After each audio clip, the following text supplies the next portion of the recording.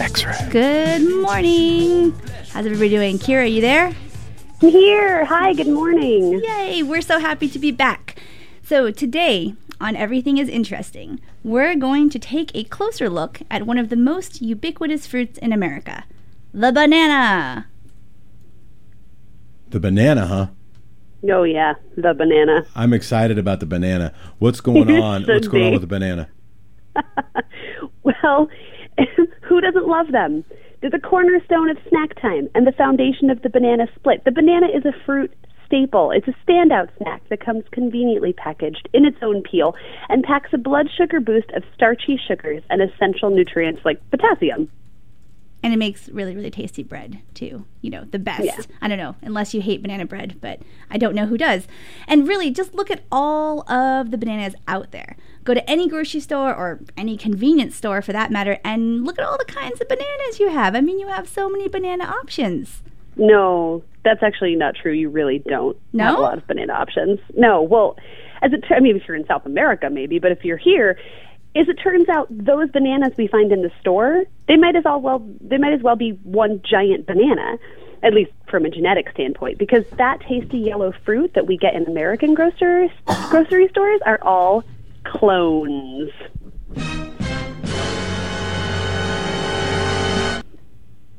You should be scared of clones. So what is a clone exactly? A clone is an identical copy of an original organism, right down to its genetic makeup. And if I was able to up and clone you, Jefferson, we'd end up with an exact copy of you and all of your DNA that makes you, you. Exciting, right? See, Jefferson, right now, you and I, well, we've all got these sort of unique set of genetics, right? I've Every been told. human. You're very unique, Jefferson. What's up? I've got a unique set of genetics. I have not heard a desire you? To be cloned, but I have heard the uniqueness thing. You do. So you've got all these chromosomes. He's very special. And this DNA that you inherited in sort of a unique cocktail of ingredients that was given to you by both your mom and your dad. You, Jefferson, are the product of sexual reproduction. Gross. And how dare you? Okay, so most multicellular organisms like us reproduce through sex because it's a handy way to give your offspring a diverse set of genes. When a mommy and a daddy really love each other, they each donate a copy of their complete set of chromosomes by way of an egg or a sperm to a baby. Isn't that romantic? Aww. So they handed me that? The physical traits. Little package, just there you Gross. go. That's right. We love you so much. Here's some genes. Disgusting. So the physical traits that will end up being expressed by the baby are a combination of the genes from both parents. And a diverse set of genes gives the baby a fighting chance in a dynamic world full of diseases and environmental challenges. But you see, cloning isn't reproduction in the classical sense at all.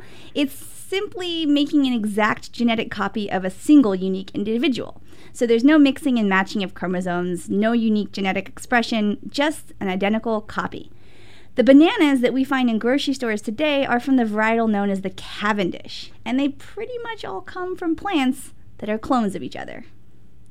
So each banana you buy in the store varies in physical characteristics a little bit because the development of the fruit happens after the plant itself has been cloned.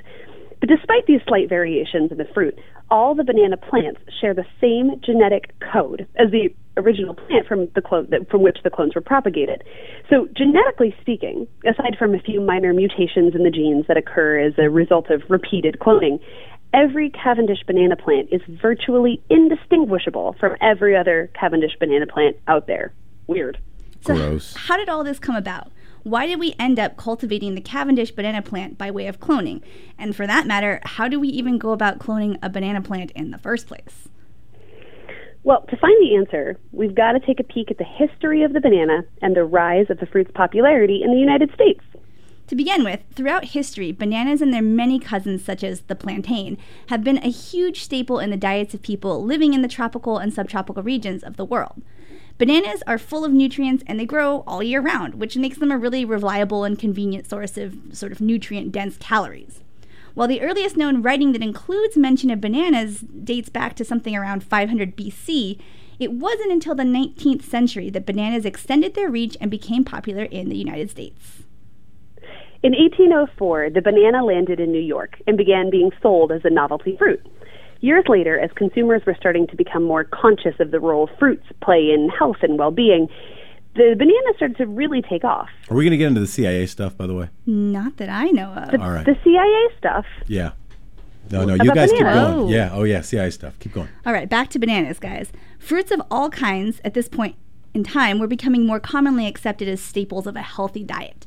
And bananas suddenly started appearing as ingredients in cookbooks and being published in popular literature as one of the many health foods out there. And they were even marketed as good for babies. Bananas are a solid food that doctors now include in baby's diet. And since they are so good for baby, I think we all should try it.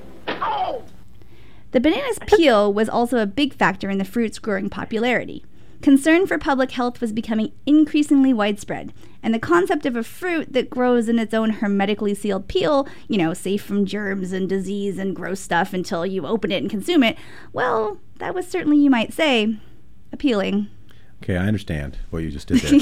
But she's I'm not very going to funny. condone it. I'm not going to condone it, but I understand it. I'm really I will smug say about that it is pun. also the kind of maneuver by a propagandist who's trying to avoid the United Fruit Company real story about bananas, which ain't all about science. It ain't about science. It's also about deep-seated scandal and Guatemalan revolutions and civil wars and inciting violence in other countries to protect American banana interests. And the reason there is such a phrase as banana republic, keep going. That's the story we're going to get to at some point. I'm going to, a little bit at a time. Every time I'm supposed to say something, I'm going to say that instead. Go ahead. It's true. As we uncovered the science behind bananas, there was a whole lot of dark stuff about the industry of bananas as well, but we didn't really include that just because of White time. privilege. But feel free to interject with it. Instead, I get to make puns like appealing. Yeah.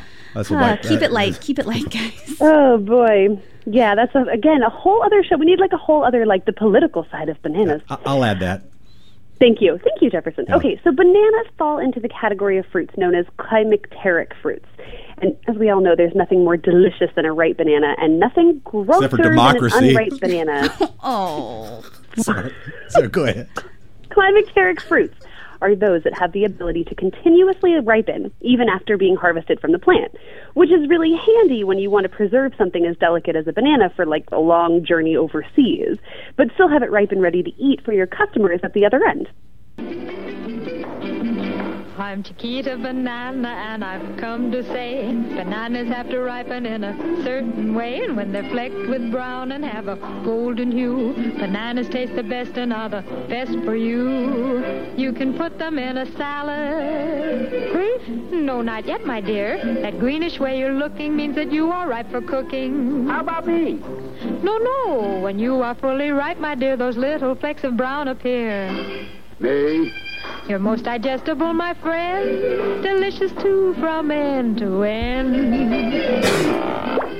I'm not so sure about the salad comment in that commercial. I wish somebody would sing to me about all of my fruit. I wish somebody just was in my kitchen and would sing to me and be like, your apples are ripe now, you can eat them. But not yet, They only because will they'll do give you that digestive issues. to cover up a CIA plot. That's the only time you'll get those good songs. So if you get engaged in a deep CIA plot, we'll probably come up with some jingles. And if you watch the commercial, it's all like this little cartoon. You'll probably find some really politically incorrect stuff. I will not stand for this whitewashing So- of the banana controversy.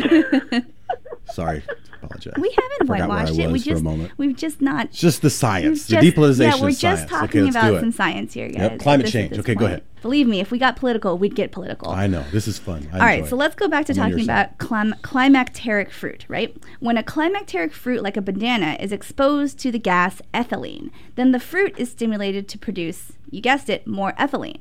And a climacteric fruit releases ethylene as part of its natural ripening process. So this is why climacteric fruits like bananas, pears, and avocados ripen faster when they're packed and sealed in close quarters with one another. Do you ever get a green avocado to ripen by throwing it in a paper bag with a banana? Only when I was fighting for democracy. Right. That's No, what I actually never figured you have. would say. I have ripened stuff in a bag before. Did it work? I don't really remember. I think I think what I remember is that here's what I remember. When I had an avocado out, Okay, then I kept getting avocados because I put them in smoothies, and then they I know it sounds weird, but it's actually pretty good. It is good. And then It is good. Yeah, it changed the texture, and then but they kept just going bad, so I started putting them in the fridge. That's a conspiracy too. Okay, no, it's not. That's just science. You don't need to put I'm just politics in kidding. everything, I'm sorry, I'm Kira. just I mean, kidding. sometimes it's just about science. It's not always like political conspiracies everywhere. Don't be a weirdo. And people say we flip Fooled flop. you. He just fooled you. But with the banana, I usually leave those out, and I usually haven't had go ahead. What am I supposed to do with bananas to ripen them? Well, the reason it works is because of the ethylene, right? Because there's ethylene in the bag, Sure. and it ripens all these Clementeric The same fruits. way, that's an alternative gas, right? Coming out of corn. No, that's ethanol. I know the difference. Go ahead. Now you're just confusing our listeners. Thanks, Apologies. Jefferson. Ethylene. That's that like Rick, like that Barry song. All right, let's go back. You get a banana and an avocado in a bag. It's not a beginning of a bad joke. It's some science. It's a pheromone, actually. So what happens when you put these fruits in a bag is that there's a positive feedback loop that gets established.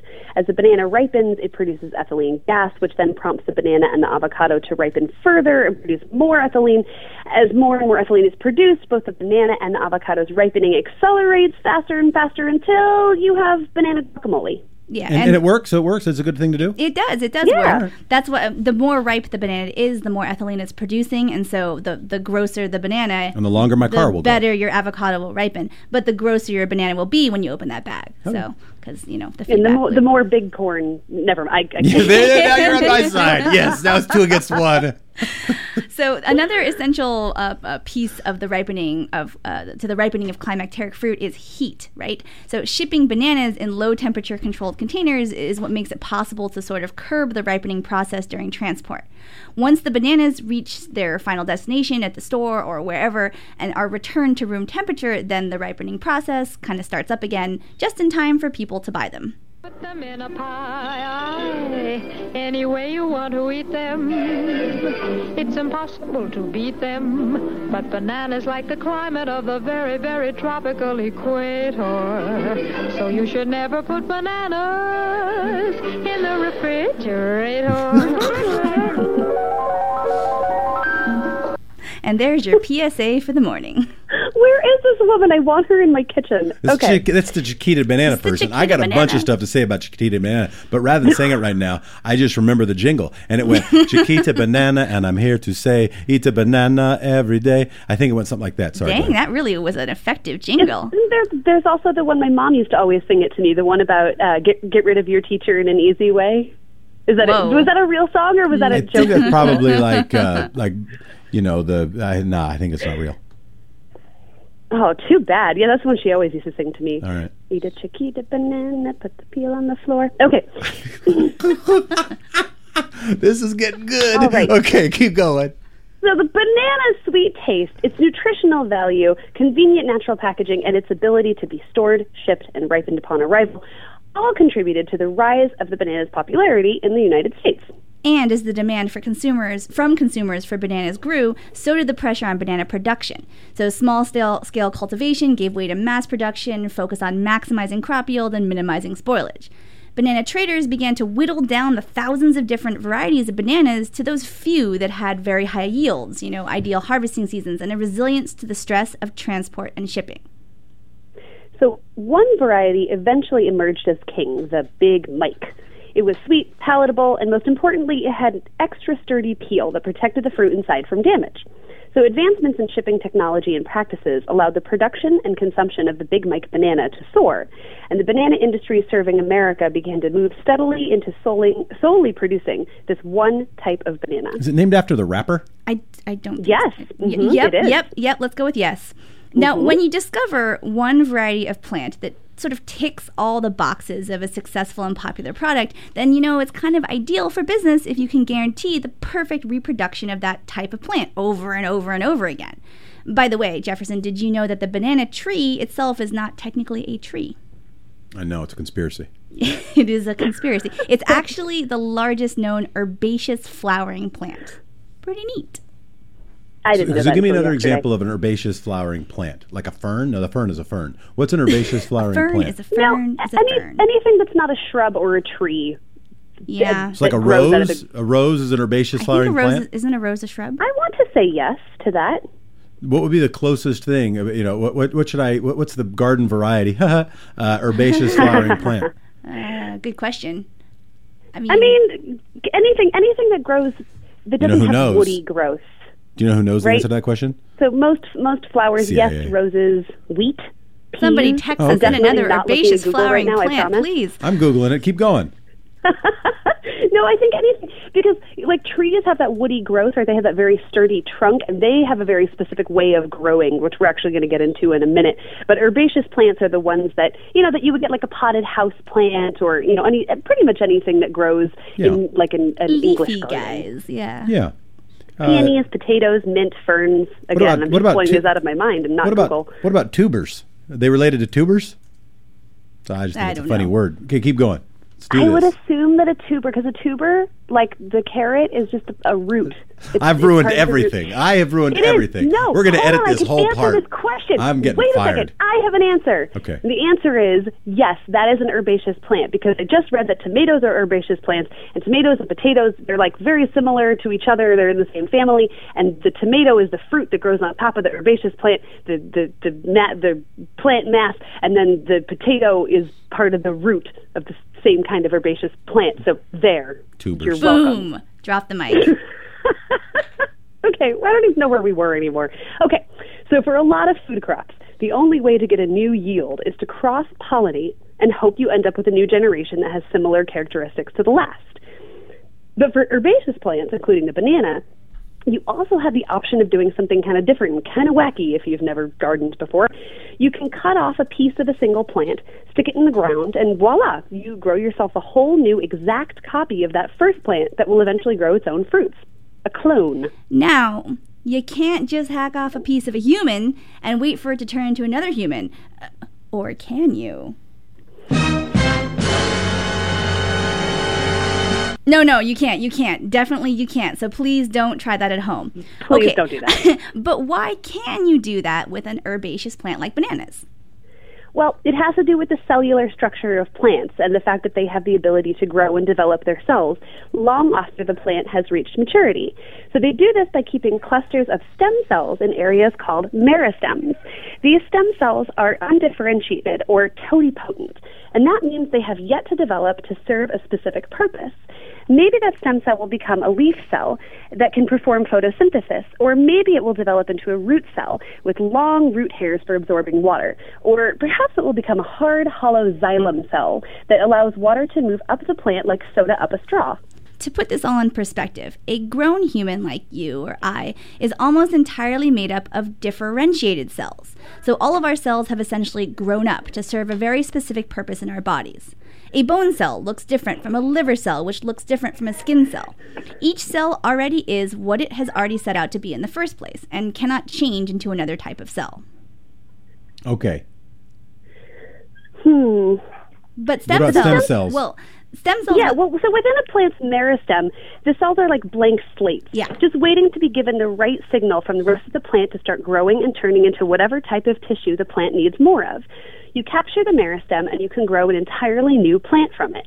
So as I understand it, I can't make a whole new Kira by taking off like a little piece of like Kira's arm. And I mean the same Kira when I say that. I don't Nah. mean Kira. Yeah, it okay? depends on which one of us you're talking about, All right. actually. So let's use Jeff. I can't make a new Jeff by like using Jeff's pinky. Not yet. But we have stem cells, right? And that those could make a new Jeff or a new Kira.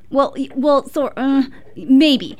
You're right in the sense that we humans do have stem cells in our bodies, and we We're too have them in our complicated. bodies right now.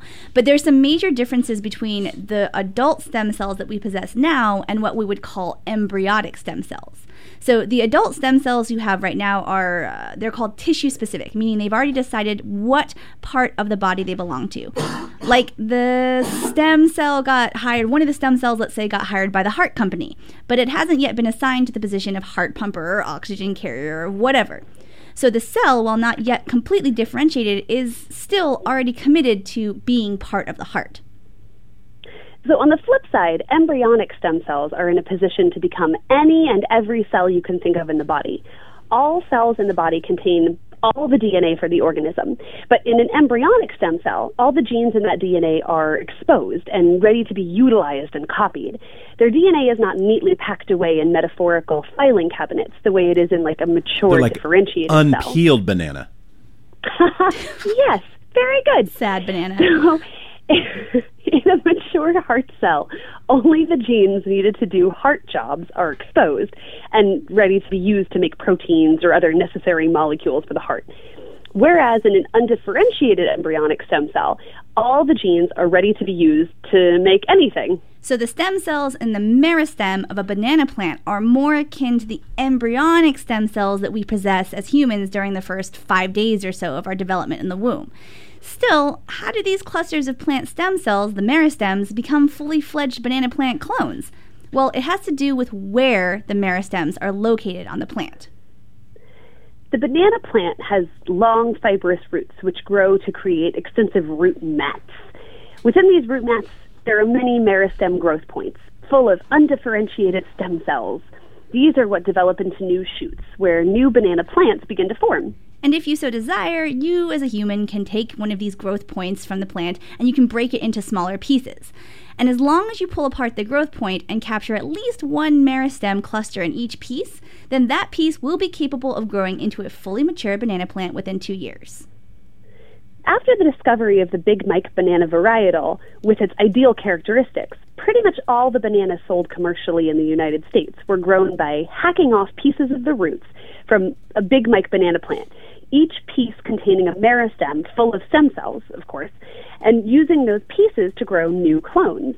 Then pieces of those copies would be hacked off again and used to grow copies of the copies, which would grow copies of the copies of the copies, guaranteeing that each successive generation of the Big Mike banana plants had the same genetic makeup and thus the same desirable characteristics as the original. This incredible consistency in that product and the ability to rapidly grow new crops was really great for the banana business. As you know, George Bluth Sr. might put it, there's always money in the banana stand. How much clearer can I say? There's always money in the banana stand! No touching! No touching! No touching! No touching! No touching! So, okay, I thought that you said that today's banana. I'm just going to go banana. Well, it's, too many syllables. Too close to Bannon. Like, why not just go banana? Okay, from today's banana was the Cavendish variety. What happened to Big Mike? Is it more white privilege? You're trying to keep out the wrapper banana? Yep, that's right. And what, you got it. And is the Cavendish Big Mike beef akin to that of Biggie and Tupac? What's going on with the kind of bananas?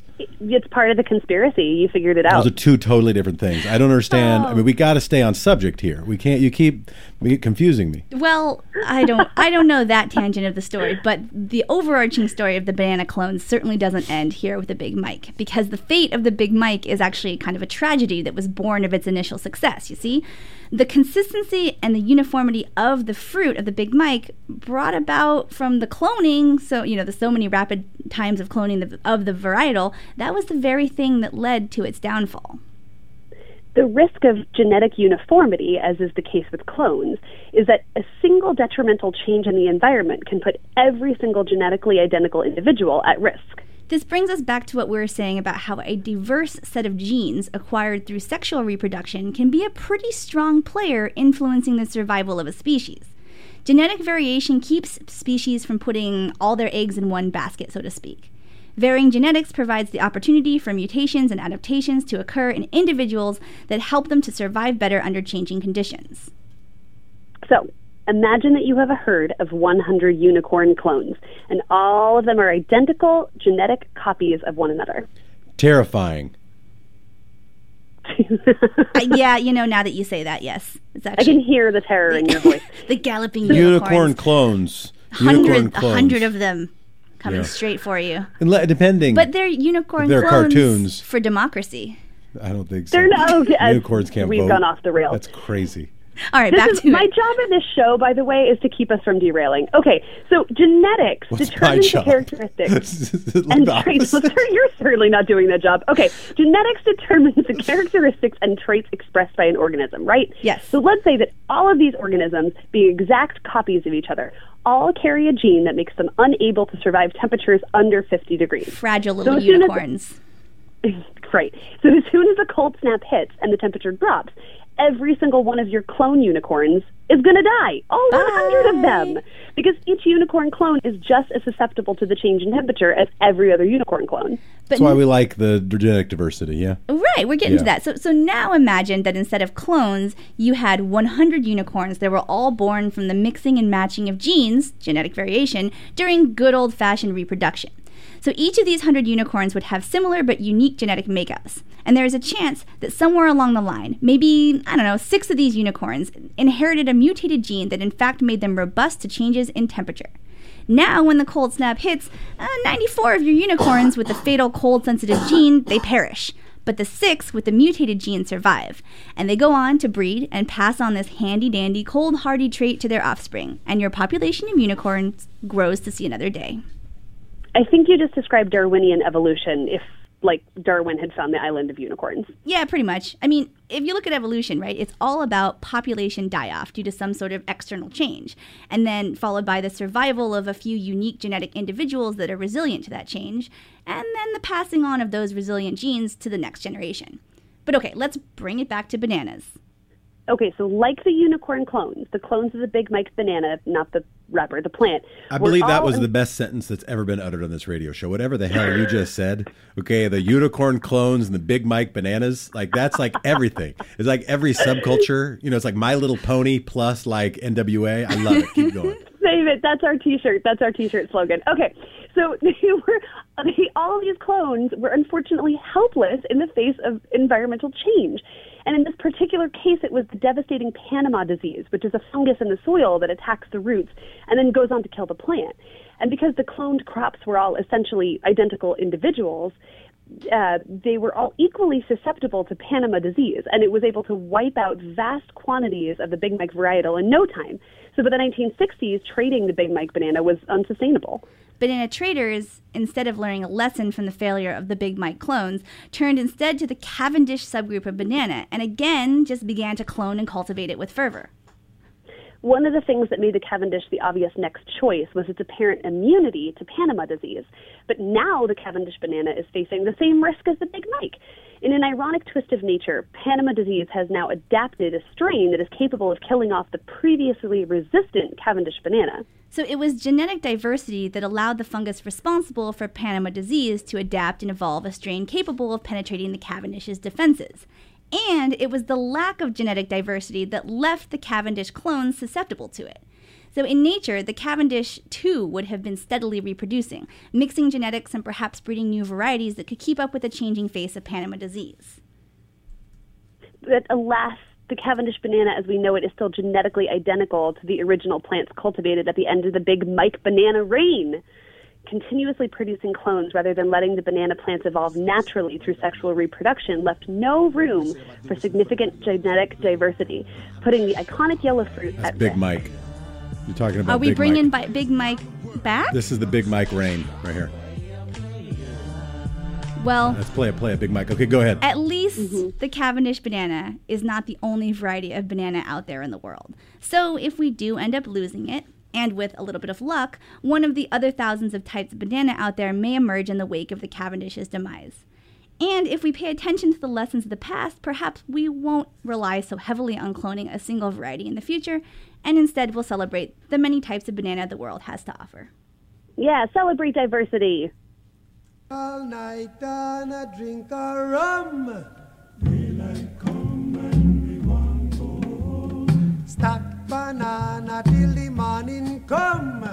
Daylight come and we want go home. Come, Mr. Tallyman, tally me banana. Daylight come and we want go home. Come, Mr. Tallyman, tally me banana. X-ray.